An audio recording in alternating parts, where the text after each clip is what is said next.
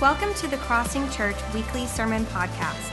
For more information about this podcast and other resources, visit our website at thecrossing.cc.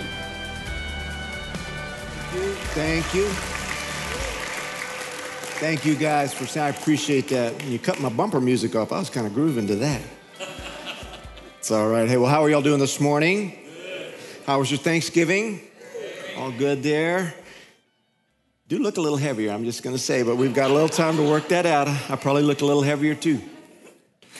No, and Merry Christmas to you. And this is when you say, there we go. So we're going to be doing this every Sunday. We'll get a little better every Sunday. So Merry Christmas to you. All right, looking good there. So gang, we are starting a new series today. And if you weren't with us this last month, we had 4 weeks on God, the Holy Spirit.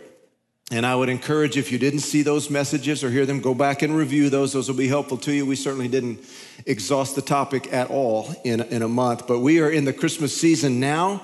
And you guys turn to Isaiah chapter 43. We're going to dive right in.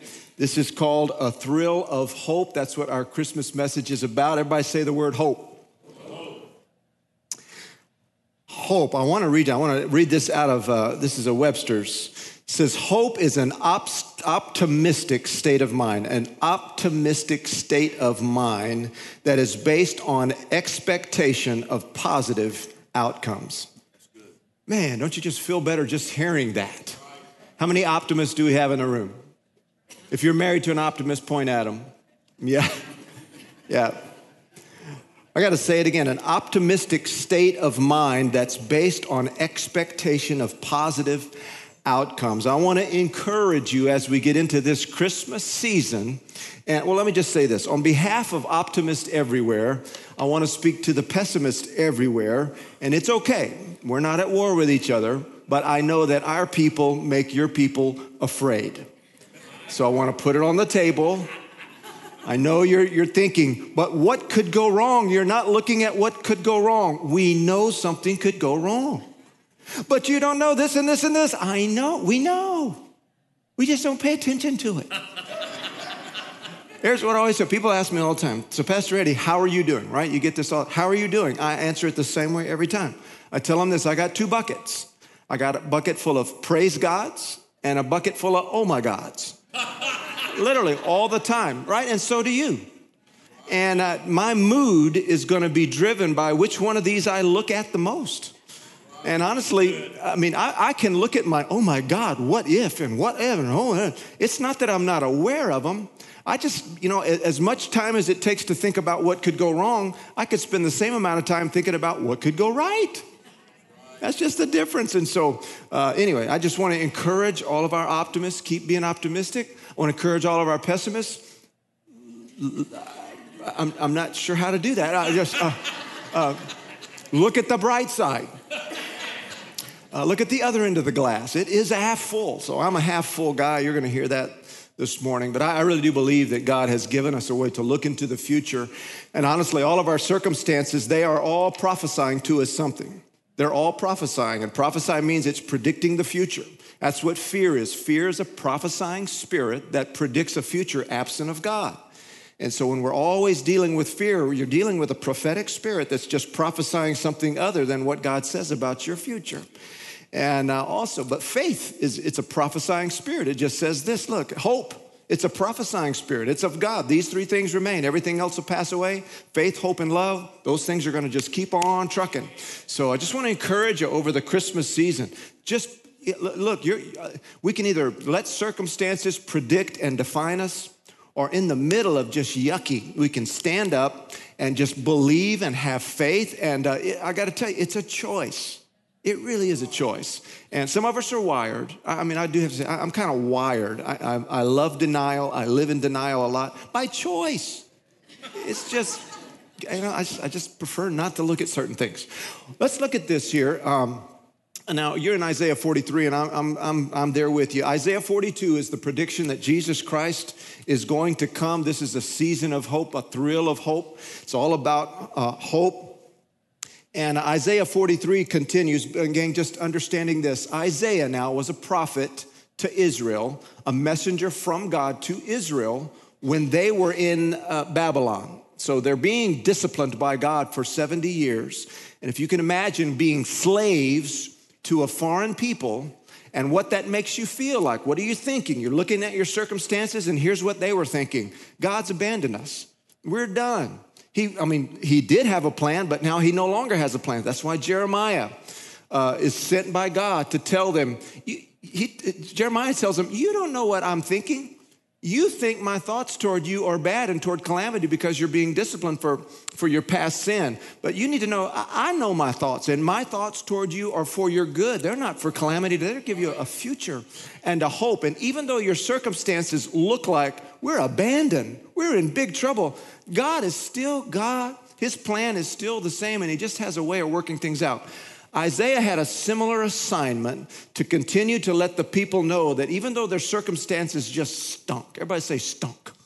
It just was cruddy. Even though they were in that situation, that wasn't a depiction of who God was regarding them. He loved them, and he still had a plan for them. So Isaiah 43, a message is sent to these captives through Isaiah. And it says, but now thus saith the Lord who created you, O Jacob. Everybody say Jacob.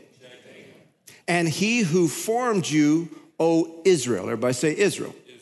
Now, one thing, just know these aren't two different people. This is one and the same person, and it's one of the forefathers of Israel, Abraham, Isaac, and Jacob. But Jacob was given a new name, and that's what we're going to talk a little bit about. So he's talking about the same thing. I created you, Jacob, but formed you, Israel. Fear not, for I have redeemed you. I have called you by your name. I want you to hear my inflection because it matters. God is saying, we got two names on the table, Jacob and Israel. I called you by your name. You are mine. When you pass through the waters, I will be with you. And through the rivers, they shall not overflow you. When you walk through the fire, you shall not be burned or consumed, nor shall the flames scorch you. Two things here, and I want everybody to say the word hope. This is just a belief that, man, something good is going to come out of this. Somehow good. It's just being optimistic. Now, I have a very just certain word here today, and that's a prophetic word for two groups of people here. One is some folks that came here today, and you're in a cruddy season. You're just in a cruddy season. And your circumstances are the voice, the things you're hearing in your head are, God doesn't know anything about you. He doesn't care about you. He's abandoned you. Look how long it's been. And we're here in the West. We believe that everything should go fast. We pray it on Sunday. We should see it by Monday. And God's eternal, so he doesn't wear a watch, has no day planner. He's just very relaxed with time, unlike me. And but here, I'll tell you, some of you are here and you're in a cruddy season. Not everybody. Some of you just got out of one. Some of you may be going into one. But Israel was in a cruddy season, just stunk. And there were not indicators in their circumstances that God was in any way endorsing his love or care or plan for them. But even though they couldn't feel it, it was still true that God loved them and had a plan for them. And so I've got two things here regarding hope and God. And the first one is hope, you will get through this. Hope, you will get through this. If you're in a cruddy season, I want to show you how Jesus got through the worst day that any human, the worst weekend any human's ever endured.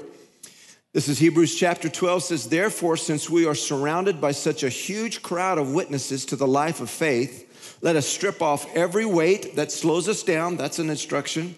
Especially the sin that easily trips us up. And everybody here has a sin that easily trips you up. Everybody looks holy when I say that, like, well, not me. Who's he talking about? I'm talking about you. I've asked the Lord for prophetic words, and your face is going to appear up here, and I'm going to call your sin out. It gets awkward, I'm just saying. No, I do know your secret sin, but I'm not going to say it. Let us run with endurance the race God has set before us. We do this by keeping our eyes on Jesus, the champion, who initiates and perfects our faith. Isn't that great news that he's the one working out, starting, and perfecting our faith? Here's how he got through a bad day. Because of the joy awaiting him, or the scripture I grew up reading, because of the joy set before him, He endured the cross, disregarding its shame. Now he's seated at the place of honor beside God's throne. Think of all the hostility he endured from sinful people, and then you won't become weary and give up. And here's what I want to encourage you with here today. If you're here and you're in a cruddy season and you're hearing all of these messages, here's what you want to do. You want to here's what hope is. It's setting joy before you. I love, Paul said it this way, these light and momentary struggles. Momentary. You know what a moment is? It means it had a first second and it'll have a last second, but that won't be your last second. You will outlive this. This is the message to you today. You will outlive the yuckiness of how it feels right now. Keep your head up, keep the faith, endure the pain. Look, you can handle this. Amen. You can handle this. It's not pain unto death. You can handle this. I told my mom earlier this week, and actually yesterday, earlier this week was not any fun. Yesterday, she and my mom was watching Alabama-Auburn. That's a good mom. And that went good for you, didn't it? Yeah, it did. We got an Auburn person here. I got a bunch of Alabama people here, and they failed to make it to church. They are in such grief, but we won't talk about that. So we're watching that, and I just looked over at her and I said, well, Mom, this week is in the books. It's in the books. It was an ugly week. We got through it, and I thank God that one's over. Anybody have a week where you could say, thank God that one's over, right? And it was one of those weeks. The scripture says when you go through the fire, it won't scorch you. Last Sunday, had a great time here at the church, and went to bed Sunday night, like every Sunday night, and got up early on Monday. I had a little quiet time. Stacy and I have a standing date on Monday mornings. We go to drink coffee together at some place, usually a Starbucks, and we talk about everything under the sun. What are we doing for Thanksgiving, and who's coming over, and when do we cook this and that, and Christmas, and how, all of that, budget for Christmas, and just life. And we usually go strolling around and go find, things to buy. And for her, I love buying for my wife. I love shopping with my wife. And so this is some version of that usually happens on Monday. And I've got a second somewhat date, and that is I call my mother. My mother's 83 years old, and every Monday, since my father passed, pretty much every Monday, I call my mom. And we talk about what sons and mothers talk about, doctors. And we talk about, eye appointments and hip appointments and feet appointments. And then we talk about my Aunt Glenda, her eye appointments and her feet appointments and all that stuff. So, but just normal stuff.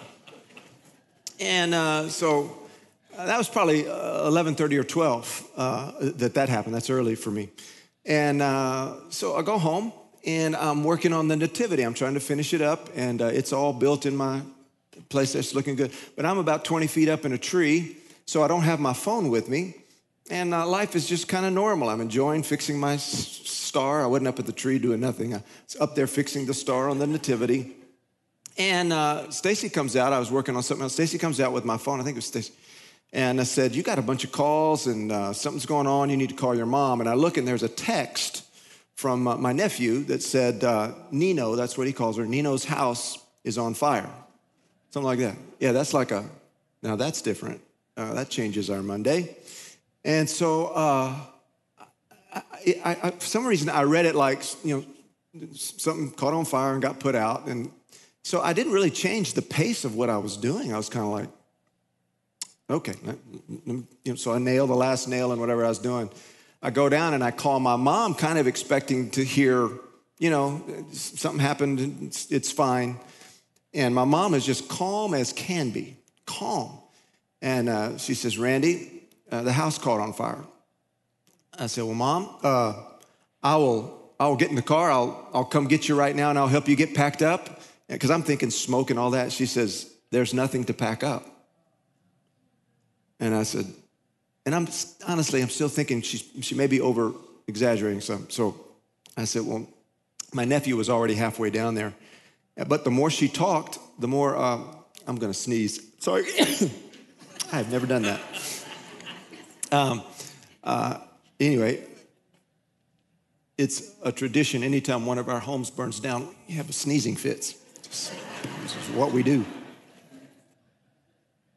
I asked my mom, what do you mean? She said, Randy, it's all gone. And I want you to see this. Monday, when we woke up, this was the house. This is my mom and dad's house. It, 2,500 square foot old house. The house was built, actually, it's probably 50 years old or more as it sits right there. They've been in it 20 plus years. And it was built out of an old school that had been up for 50 or so years. I mean, the materials in it are 100 years old. The floors in it were made out of the gymnasium floor that was in the old school. This is in Bedice, Texas, by the way. Y'all have all been there. It's quite the spot. Bedice, Texas, this is where they went to retire. And Bedice is a little one-horse town, 2 gas stations. What the Woodlands Mall is to the Woodlands, the Dollar General store there is to Bedice. Literally, it changed the whole atmosphere. It was something. Grand opening, cut the thing. So the mayor was there. So this is the kind of town. It's just a sweet little place, little 3 acres. Dad did his farming there. And we've had many a Thanksgiving and Christmas and lots of memories and all kinds of things that were here in that house. And on Monday morning, it still looked like that, but at about 2 o'clock, it looked like this. You believe that? I mean, it just went up quick. That's my mom's little CRV right there. You can show the next picture there. Fire actually started over, this is where it started. That was a bit of a carport, and the breaker box is back there. That's the suspect, but we don't know. Anyway, it went through that house, and on Tuesday morning, when me and my brother went there, this is what it looked like. I mean, when she said it's all gone, I mean, it's all gone. And my mom was with us, and we are, but, so here's the deal. Me and my brother get there, and all I'm thinking of is there anything salvageable there? And so we rummaged through this, and here's some of the things that we found, a box full of pictures.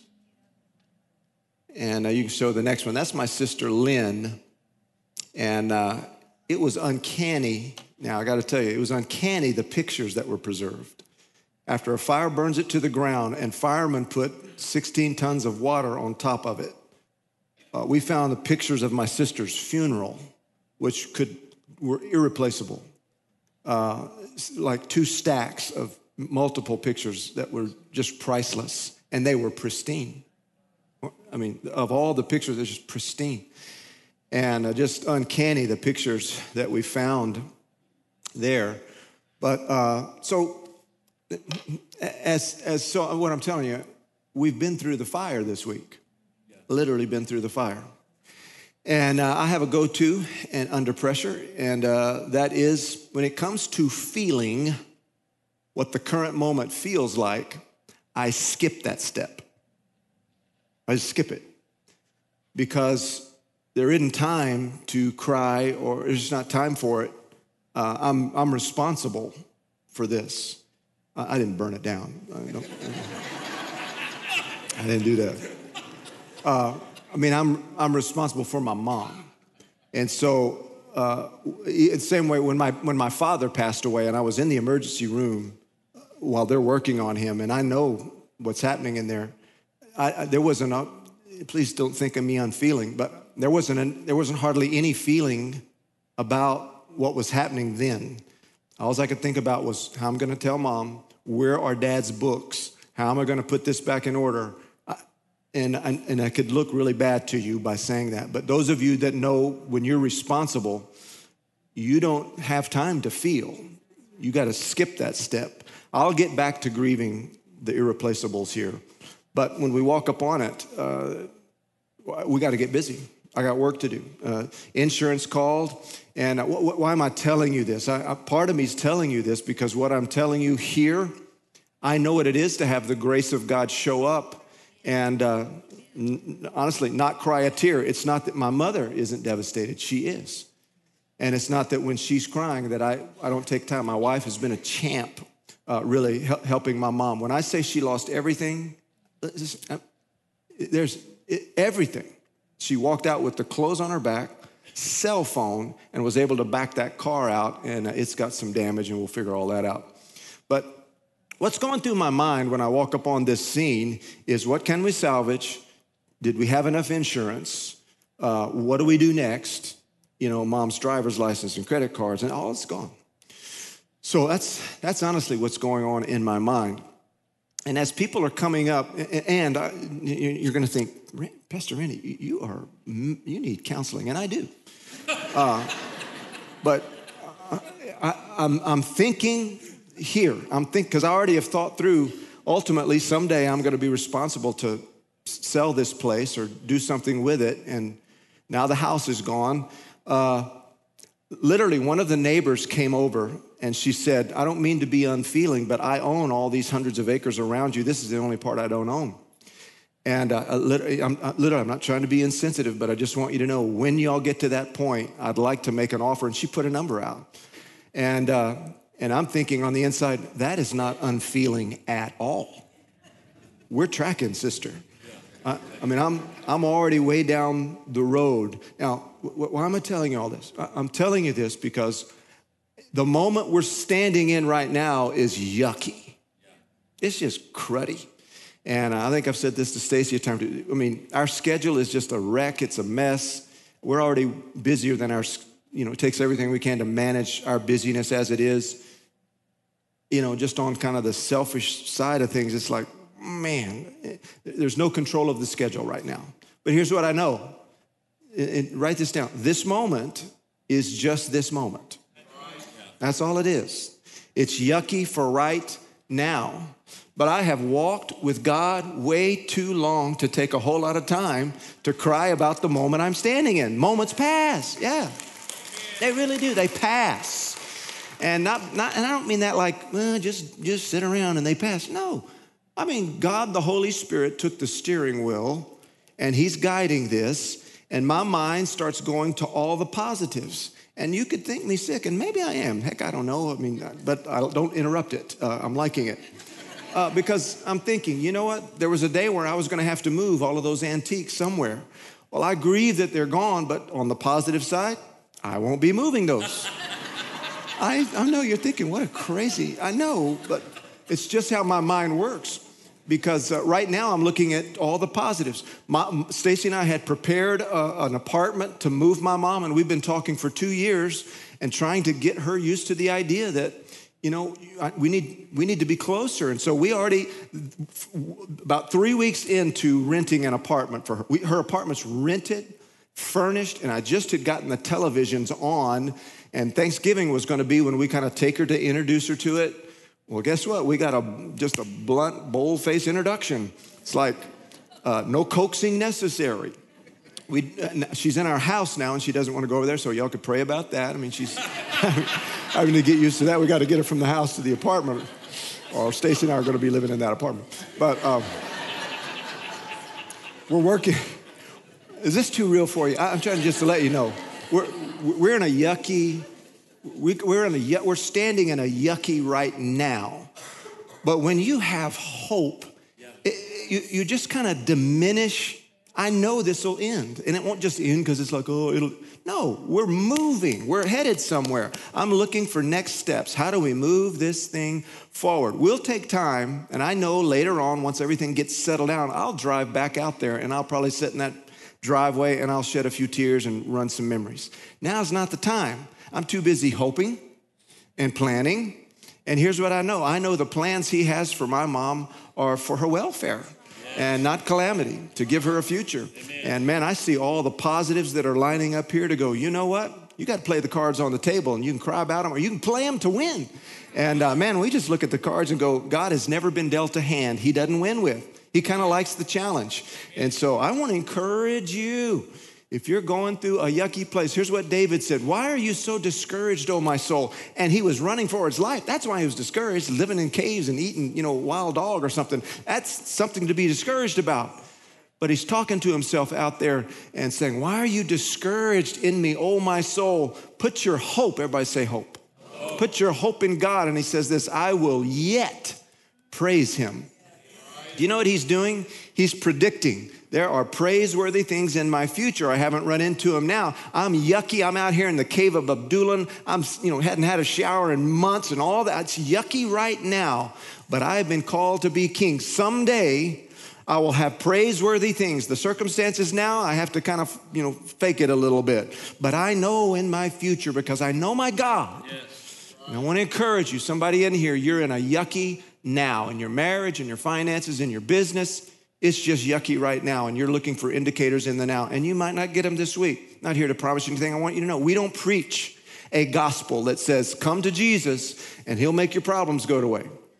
Today, some of you are going to be born again of the Spirit, and you had a problem at work on Friday, and I got to tell you, on Monday morning, he will still be there, or she will, or whatever it is. That problem isn't going to go necessarily anywhere. You'll get stronger at how to respond to those things. But Jesus told the disciples, before he left, we just went through the whole series, John 14, 15, and 16, he talked about the Holy Spirit. Guys, it's going to get rough, but I'm sending you a helper. You're not even going to see him. He won't even call attention to himself, but he'll be there. And his last words to them, listen, in this world, guys, come in and listen close. All you guys, come in here. In this world, you're going to have trouble. Jesus said that. And I'm not talking about lost your phone or your tire went flat trouble, like, oh my God, the devil's attacking me. I'm talking about faith-shaking. How in the world did that happen? Where did that come from? That kind of trouble. You're going to have that, fellas, but several versions, be of good cheer or take heart. Several ways he says it. And again, I don't think it was like, now take heart.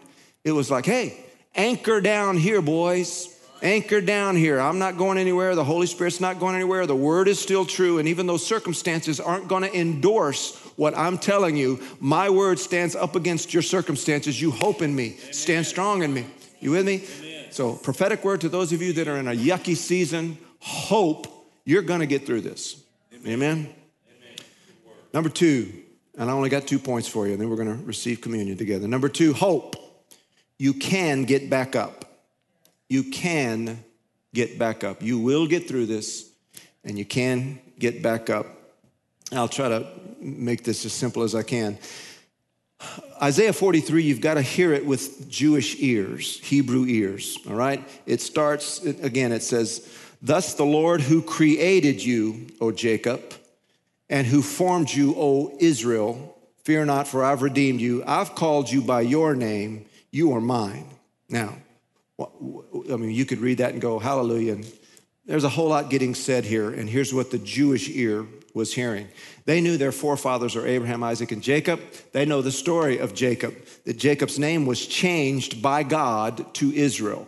Jacob, Israel, one and the same person, except for to God.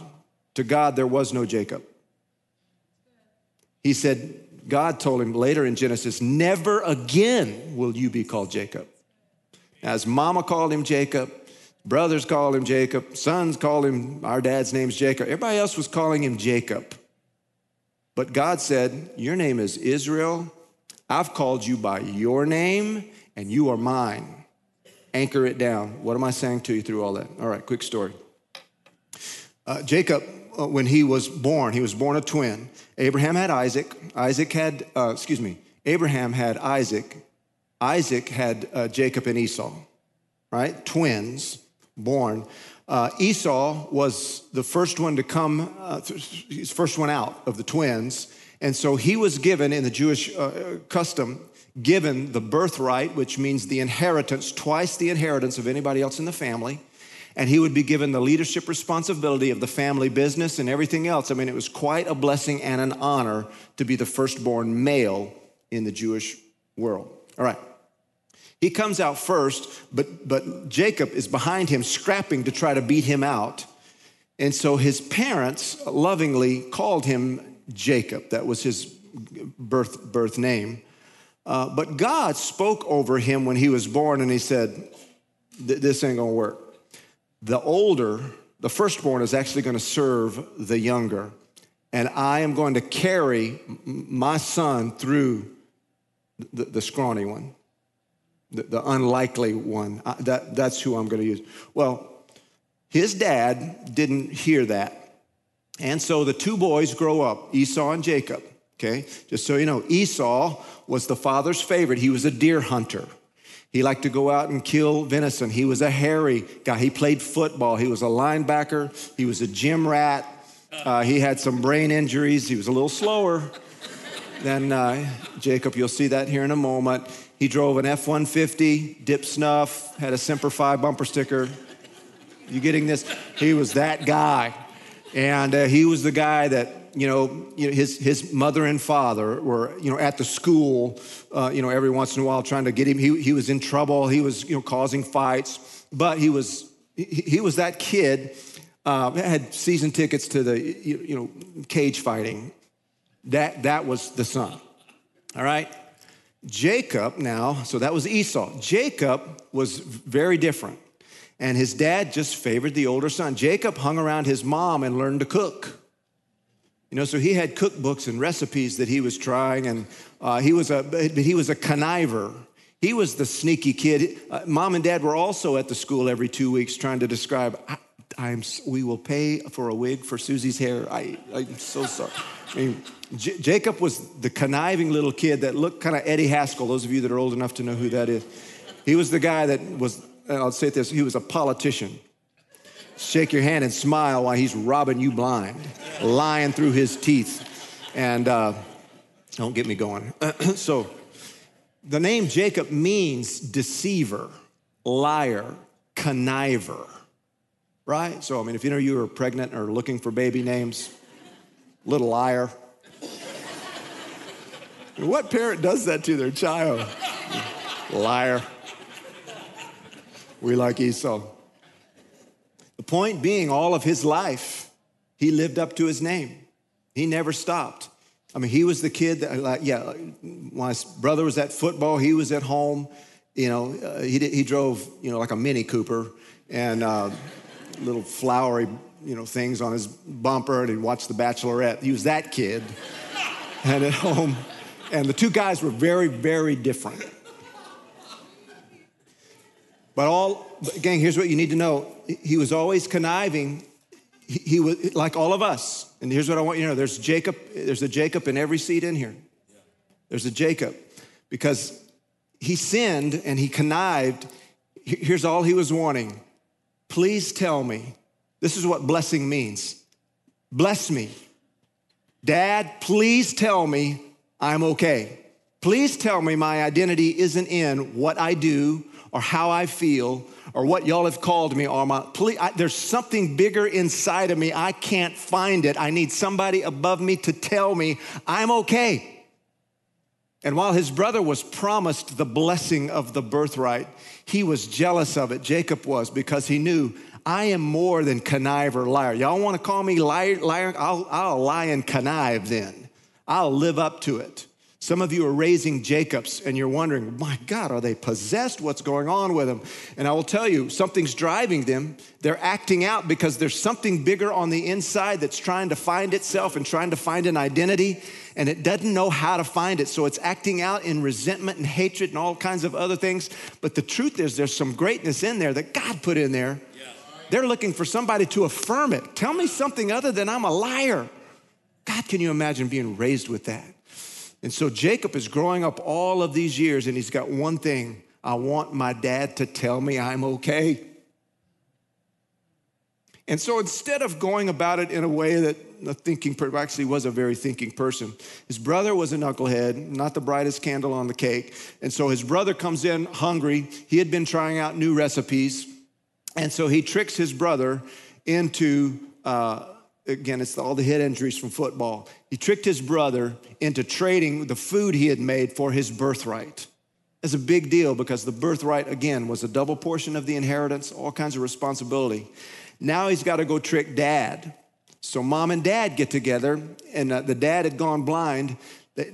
Jacob dresses up in sheepskin. He puts, deer scent, that horrible smell all over him, just all kinds of nasty things on him. And he goes to his father and he says, Dad, it's Esau. I'm Esau. He lies to his dad. He said, you sound like Jacob, but you smell like Esau. Come, let me feel the hairy arms. And he had put, goat skins and stuff on him. Sure enough, he's able to coerce a blessing intended for Esau out of his dad so that the legal thing was settled. he would get the inheritance. But what he was really after, he didn't get. He really wanted somebody to tell him, look, that's not who you are. Jacob, that's not, I have misnamed you. Bless me, Dad, bless me. Here's what he was willing to do. I'll act like somebody I'm not in order to get, even if it's just an insincere blessing, it's something. Anybody relate to that? I'll act like somebody I'm not because I'm desperate for somebody to approve of me. Even if they're liking the person I've invented, at least it's something. Got a whole culture drowning in building images to get people to like that aren't even them. If they actually discover, if they like your image, what are the chances they're actually gonna like you? Anyway, Jacob's no different than us. And all of a sudden, Jacob's in trouble because now his brother finds it out, football playing, weightlifting, and his mother comes and says, Jacob, bad news, your brother is laughing and entertaining himself by the multiple ways he's going to torture and kill you. That's never good. In a family situation, it's never good. So Jacob hauls out of there, and for 25 years, roughly, he's on the, just running for his life, goes and meets a guy named Laban, who would be his father-in-law. My father-in-law is here today, by the way. Would y'all give Mr. Doyle Montgomery a hand? Miss Montgomery, my very, very holy mother-in-law as well. Give her a great hand. Is that Diane? Oh, Brooklyn. And my beautiful niece there, Brooklyn. Go ahead, we'll just give them all a hand, yeah. We're gonna go name by name and just, so he goes out there, he meets his father-in-law. The father-in-law messes him around and gives him the daughter that he didn't want, and that's another story. I'm passing up all kinds of jokes for that one. And he works 7 more years for Laban, and ultimately Esau's trying to kill him, but he aggravates Laban so much, Laban wants to kill him. And the truth is, all of his conniving ways are starting to boil down. He's got 2 guys wanting to kill him. He's got the wife he wants and a wife he doesn't want. That can't be great on Thanksgiving. He's got concubines. He's got all kinds of things going on, but it's all boiling down. He goes to meet, and I'm leaving out so many details, and you're going to go read it from about Genesis 37, 38. Just read it all the way through if you want all the details. Anyway, they get down to... Jacob gets down to a point where Esau's got 400 guys and he's coming to kill him. He's camping because he knows it's about to go down. He sends all of his family away, and still he's got this thing eating at him. Tell me, somebody, that I'm not what I feel, how I sin, what other people say about me. Please tell me. And so Jesus meets him. It's an appearance of Jesus as a man.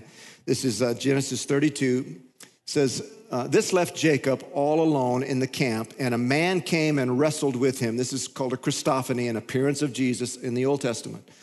Wrestled with him until the dawn began to break. And when the man, Jesus, saw that he would not win, and now you got to know he's toying with Jacob, he touched Jacob's hip and wrenched it out of its socket. The man said, let me go, for the dawn is breaking. Now, this is what I want you to see. Jacob said, I will not let you go unless you bless me. Man, he knew who he was dealing with. This is why God chose him, by the way. I will not let you go unless you bless me. What is your name? Isn't that an interesting question that Jesus would ask him? What is your name? What are you called? How are you identified? He replied, my name is Jacob, supplanter, liar. Your name will no longer be Jacob, the man told him. From now on, you will be called Israel, which means my prince, which means wrestled with God. I'll get to all the meanings of Israel. Because you fought with God and with men and have won. Please tell me your name, Jacob said. Why do you want to know my name? The man replied. Then he blessed him. He goes on to say, I have seen God face to face and lived. This was a Christophany, Jesus appearing and was messing. Here's what he was trying to draw out of Jacob. Jacob, all of your life, you've been on a hunt and acting out, trying to get this identity thing met. And I put it there when you were born because I've called greatness out of you. I have come to call the Israel out of the Jacob that's in you. And when he met him, he was saying, please tell me. Tell me I'm not the way I sin. Tell me that my identity is not in the way my parents have treated me. Please tell me it's not about how I feel or what others are saying about me. Tell me there's something more to who I am. And when he said, I will not let you go, God, until you bless me, it is that tenacity right there. That's why God chose him in the first place. That name, when he said, here's the blessing, no longer will you be called deceiver, liar, politician, and all of that. No longer. Never again. You will be called Israel, which means my prince, which means son of the king. You will be called Israel, which means you wrestle with God. But here's the picture. You wrestle with God because you recognize you have the birthright. You are, if you will, a firstborn in the kingdom of God. You are deserving of the inheritance and you know it. And you're not willing to walk away when God has made you a promise. It's that kind of wrestling. It's not like you're so big and bad you walk up arrogantly to God. He will thump you on the head. It's about when the scripture says, come boldly to the throne of grace. Like you belong there because the price it took to get you there, it made it so you do belong there. And no, you have an inheritance. And don't pray and walk away without your inheritance. That's a lack of faith. Stand there and say to God, I will not leave here until you bless me. What you've promised in your word, I'm an heir. That inheritance is mine. And I'm not saying this arrogantly. I'm calling heaven and earth to account to the word of God. And I'm standing and I believe it. And I will not leave this position until you bless me. It's that kind of wrestling that word depicts. And that's what his name was changed to. And when God sends Isaiah to talk to Israel, and he says, oh, Jacob that I created, the word created in the Hebrew, it means dispatched. To dispatch somebody, it means this. I've sent you to a particular place for a particular reason, for a particular purpose. You've been dispatched. The firemen were dispatched to my mother's house because it was on fire and their purpose was to put it out. I have dispatched you, O Jacob, but I have called or created out of you Israel. And then he says this, I have called you by your name. You will be who I say you are because you are mine. When he says that, that's what he's saying to Israel. You think your circumstances and you're identified because of what you've done wrong. Yeah, can I just put this out here? Oh, church, we got to get a little better. We got to get a lot better at how we identify people. We identify them by their sin. I'm going to read your scripture out instead of me just barking at it. The Bible says that we're to know no man after the flesh. 2 Corinthians 5:16 says, therefore, from now on, we regard no one according to the flesh or according to the Jacobness about them. Even though there is flesh and there's nastiness, even though we have known Christ according to the flesh, yet we now know him thus no longer. Therefore, if anyone is in Christ, if you're here and you're saved and you're in Christ, this isn't a small change. It's not like a moderate behavioral change. You're a new creation. Old things have passed away. No longer Jacob. Behold, all things have become new. You are Israel. Now all things are of God, who has reconciled us to himself through Jesus Christ and has given us the ministry of reconciliation. That is, that God was in Christ reconciling the world to himself, not imputing their trespasses. And you got it. Verse 20. Now then, we are ambassadors for Christ, as though God were pleading through us. We implore you on Christ's behalf, be reconciled. Be reconciled to God. This is what begs through us. But here's the kicker verse, verse 21. For he, God, made him, Jesus, who knew no sin, to become sin for us, that we might become the righteousness of God in Christ. Let me say it again. He made him, Jesus, to become Jacob, so that Jacob could then become Israel, the righteousness of God in Christ. If you're here today and you've received Jesus Christ as Savior, you likely still identify by how you sin, how you're failing, how you're feeling, what others have said about you your whole life, all of that stuff. And you need to know available, God is speaking to you today. In fact, this is the word, and it's very strong. Get up. Get up. Get up out of that identity. God is looking for some people that will hold on to him, not arrogantly, but boldly and say, I will not let you go until you bless me. It isn't about financial blessing or anything. I want you to pronounce over me who I am. If I have that, I can walk, I can do anything if I have that. He made him who knew no sin to become sin so that we could become the righteousness of God in Christ. Now here's the word to you. If you have been saved, you feel like you're a sinner because that's your tendencies, trying to be righteous, right? You're trying to be righteous. God says, no longer do you call yourself sinner. The blood of Jesus should not be insulted or considered so weak that it didn't make you a new creation. The scripture says he made Jesus to be sin so that you could be called now the righteousness of God in Christ. You are not a sinner who's trying occasionally to be righteous. That's a weak, pansy Christianity, sickening. You are the righteousness of God in Christ. You are capable of occasionally sinning, but that doesn't change your identity. When you live every time you fail and go, oh, that's just who I am. I've done that before. See, nothing's changed. That is not the truth at all. You are righteous at the core, and God says, I will not refer to you as sinner. I've placed my name on you. You are mine. And if you begin to see yourself the way God and what the cross did for you, you will by accident be more righteous than by going, oh, I'm such a terrible person. I got to try and do better. Man, that is the devil's hold to keep you as a believer just buried and beneath his purposes. God has dispatched you. As we take this communion today, and if you would, go ahead.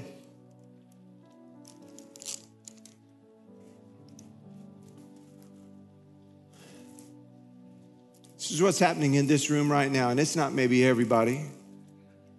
I believe, though, getting ready for this today, that there are folks that have come here very defeated because you have failed. No, Rand, I mean, I'm in a struggle right now. I'm in a struggle with my flesh. And it's informing you. You're never going to change. See, that's really who you are. You're trying to be righteous.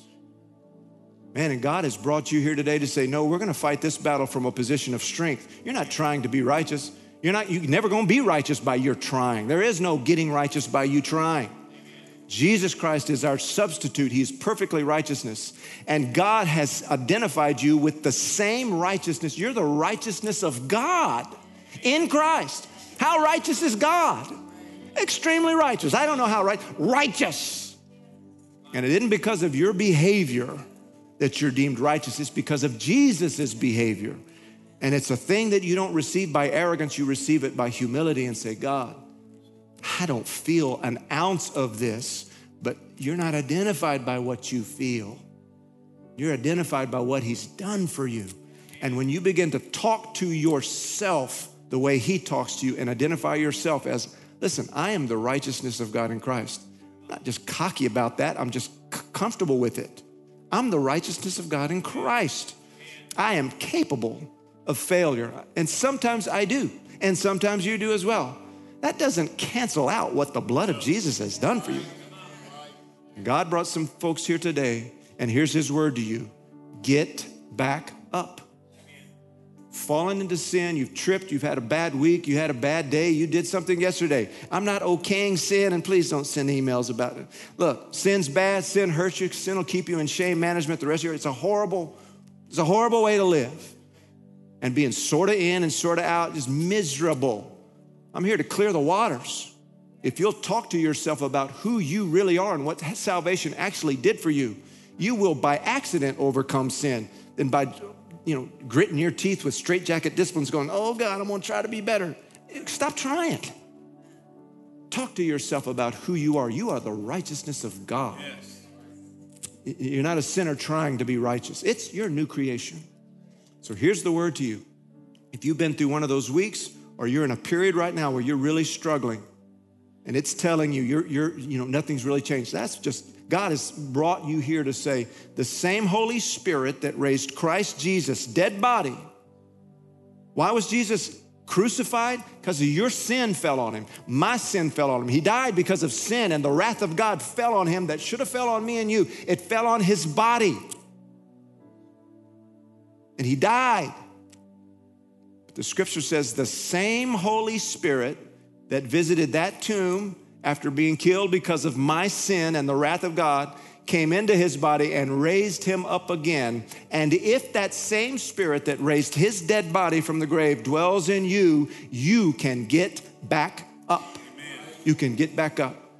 So today, as we take this, we come to this communion table, we don't do it to grovel over something. We come here to celebrate the covenant we have with God, and it's more powerful than anybody here has ever explained, certainly this preacher. So let's celebrate. This represents his body, and it represents the fact that it did die, but it got back up. And right now as we take it, I want you to feel the strength of God saying, you can get back up. Heavenly Father, in the name of Jesus, thank you that Jesus Christ came in bodily form, and every sin that ever overcame me, he overcame it on my behalf, and he won victory over it. He lived perfectly to give me his perfection, and he took our sin, and you punished my sin in his body, and his body died. But you sent your Spirit and breathed life back into his body and raised him from the dead. And the same Spirit that raised Christ Jesus from the dead dwells in me, so I can get back up. We celebrate this truth. And today, as we take this bread, we get back up. We get back up by that same Spirit. Father, would you bless the bread as we take it in Jesus' name? Gang, let's take it together.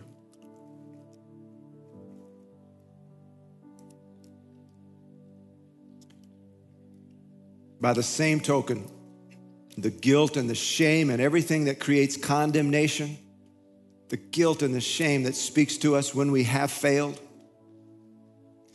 Hebrews tells us that the blood of Jesus speaks a better word. What's representing me before God, I plead the blood, and the blood is the strongest and the final word over my life. And no matter what guilt or shame or failure that tries to speak on my behalf, the blood speaks on my behalf. It speaks a better word.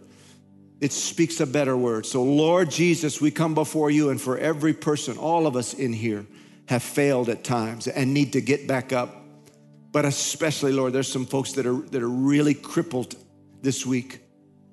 I thank you that the blood of Jesus, it's speaking right now. It's speaking mercy, forgiveness, grace, get back up, strength, accepted. It is advocating for me and speaking louder for me than sin is speaking against me. And it's setting me free from the bonds of sinning. So Lord Jesus, thank you that you spilled your blood and that you advocate for us, and the blood of Jesus is speaking for us more powerfully than sin is speaking against us. And because of that, we can get back up. Would you bless this cup as we drink it today in Jesus' name? Would you stand to your feet? I'd like prayer teams to come to the front. I cannot say this strong enough. Don't give sin a bunch of credit. Don't give the devil a bunch of credit. If you failed, repent, but listen, I can't say this strong enough. Get back up and get in the game. Get back up. We need you on the field. Look, the blood of Jesus has handled it. You get back up. Somebody needs to hear that. Get back up. All right? I want to pray over you. When we conclude here today, if you've never given your life to Christ, it's very simple, guys. It's very simple. It's not about the words you say nearly as it's about what's going on in your life right now, your heart. God, the Holy Spirit, is in this room, and he's the only one that can convince you that you're a sinner. But when you recognize, man, I'm a sinner, I need a Savior, that's the moment you need to react and say, God, save me. And the Holy Spirit of God is in this room, and you've been wondering, man, why won't he shut up? I've got to pray and do something. That anxiety is a holy anxiety, and he's been working that in you so that today's your invitation day to be a part of the family of God. In fact, let me just lead you in prayer. If you're here today and you've never received Jesus as Savior, or you're unclear, we're going to all pray together. And the Holy Spirit of God is tapping on you right now. It's subtle, but you respond to that and you will be saved. It's a big deal. New creation. Would you all bow your heads and repeat after me? Heavenly Father, I'm a sinner and I've sinned against you and I'm fully responsible. Please forgive me. I believe Jesus Christ is the Son of God. He lived for me. He bled for me. And he died for me to pay for all my sin. I believe you raised him from the dead. And I receive Jesus Christ as my Lord and Savior. Thank you for saving me. Thank you for forgiveness. Thank you for a new identity. Baptize me in your Holy Spirit. Fill me to the brim. In Jesus' name. Praise God. With your heads bowed and your eyes closed, if you just prayed that prayer sincerely, would you lift your hand very boldly and just say, I just gave my life to Christ. Just lift it boldly. I see those up there. Great, great, great, great. Put your hands down. Let me pray over our final act. Father, our final act of worship is in the giving of our offerings. And Lord, people in here today, money tries to compete for your role in our life. And God, we just submit our finances to you and say, money will not tell us how to worship. We subdue that. Money is a tool. And right now we bring it to you in our tithe and in our offering, and we ask your blessings on the finances, on our income, on the places we work, on our investments. God, I pray for the blessing of God, the favor of God and where we've invested. I ask that you would open windows of heaven and pour out blessing we cannot contain. And Lord, we are heirs to that promise. I'm an heir to that promise, and I've yet to see so much poured out that we can't contain it. And so with confidence in your word, we just stand and say, God, as we bring the tithe, there's a promise that remains. And as heirs of the promise, thank you. We stand and we believe we will be blessed beyond what we will know what to do with. That's the promise. And we stand for that, Lord. Let the wealth of the wicked be released into the kingdom so the kingdom efforts can be funded in the name of Jesus. And Lord, receive all of this giving as an act of worship. We bless the tithe. We bless all the giving. We ask that you'd receive it again as an act of worship. And Lord, bless this day and all you have for us in Jesus' name. Everybody said amen. Thanks for listening to this week's sermon. Find more of our podcasts on iTunes or in our audio library at thecrossing.cc.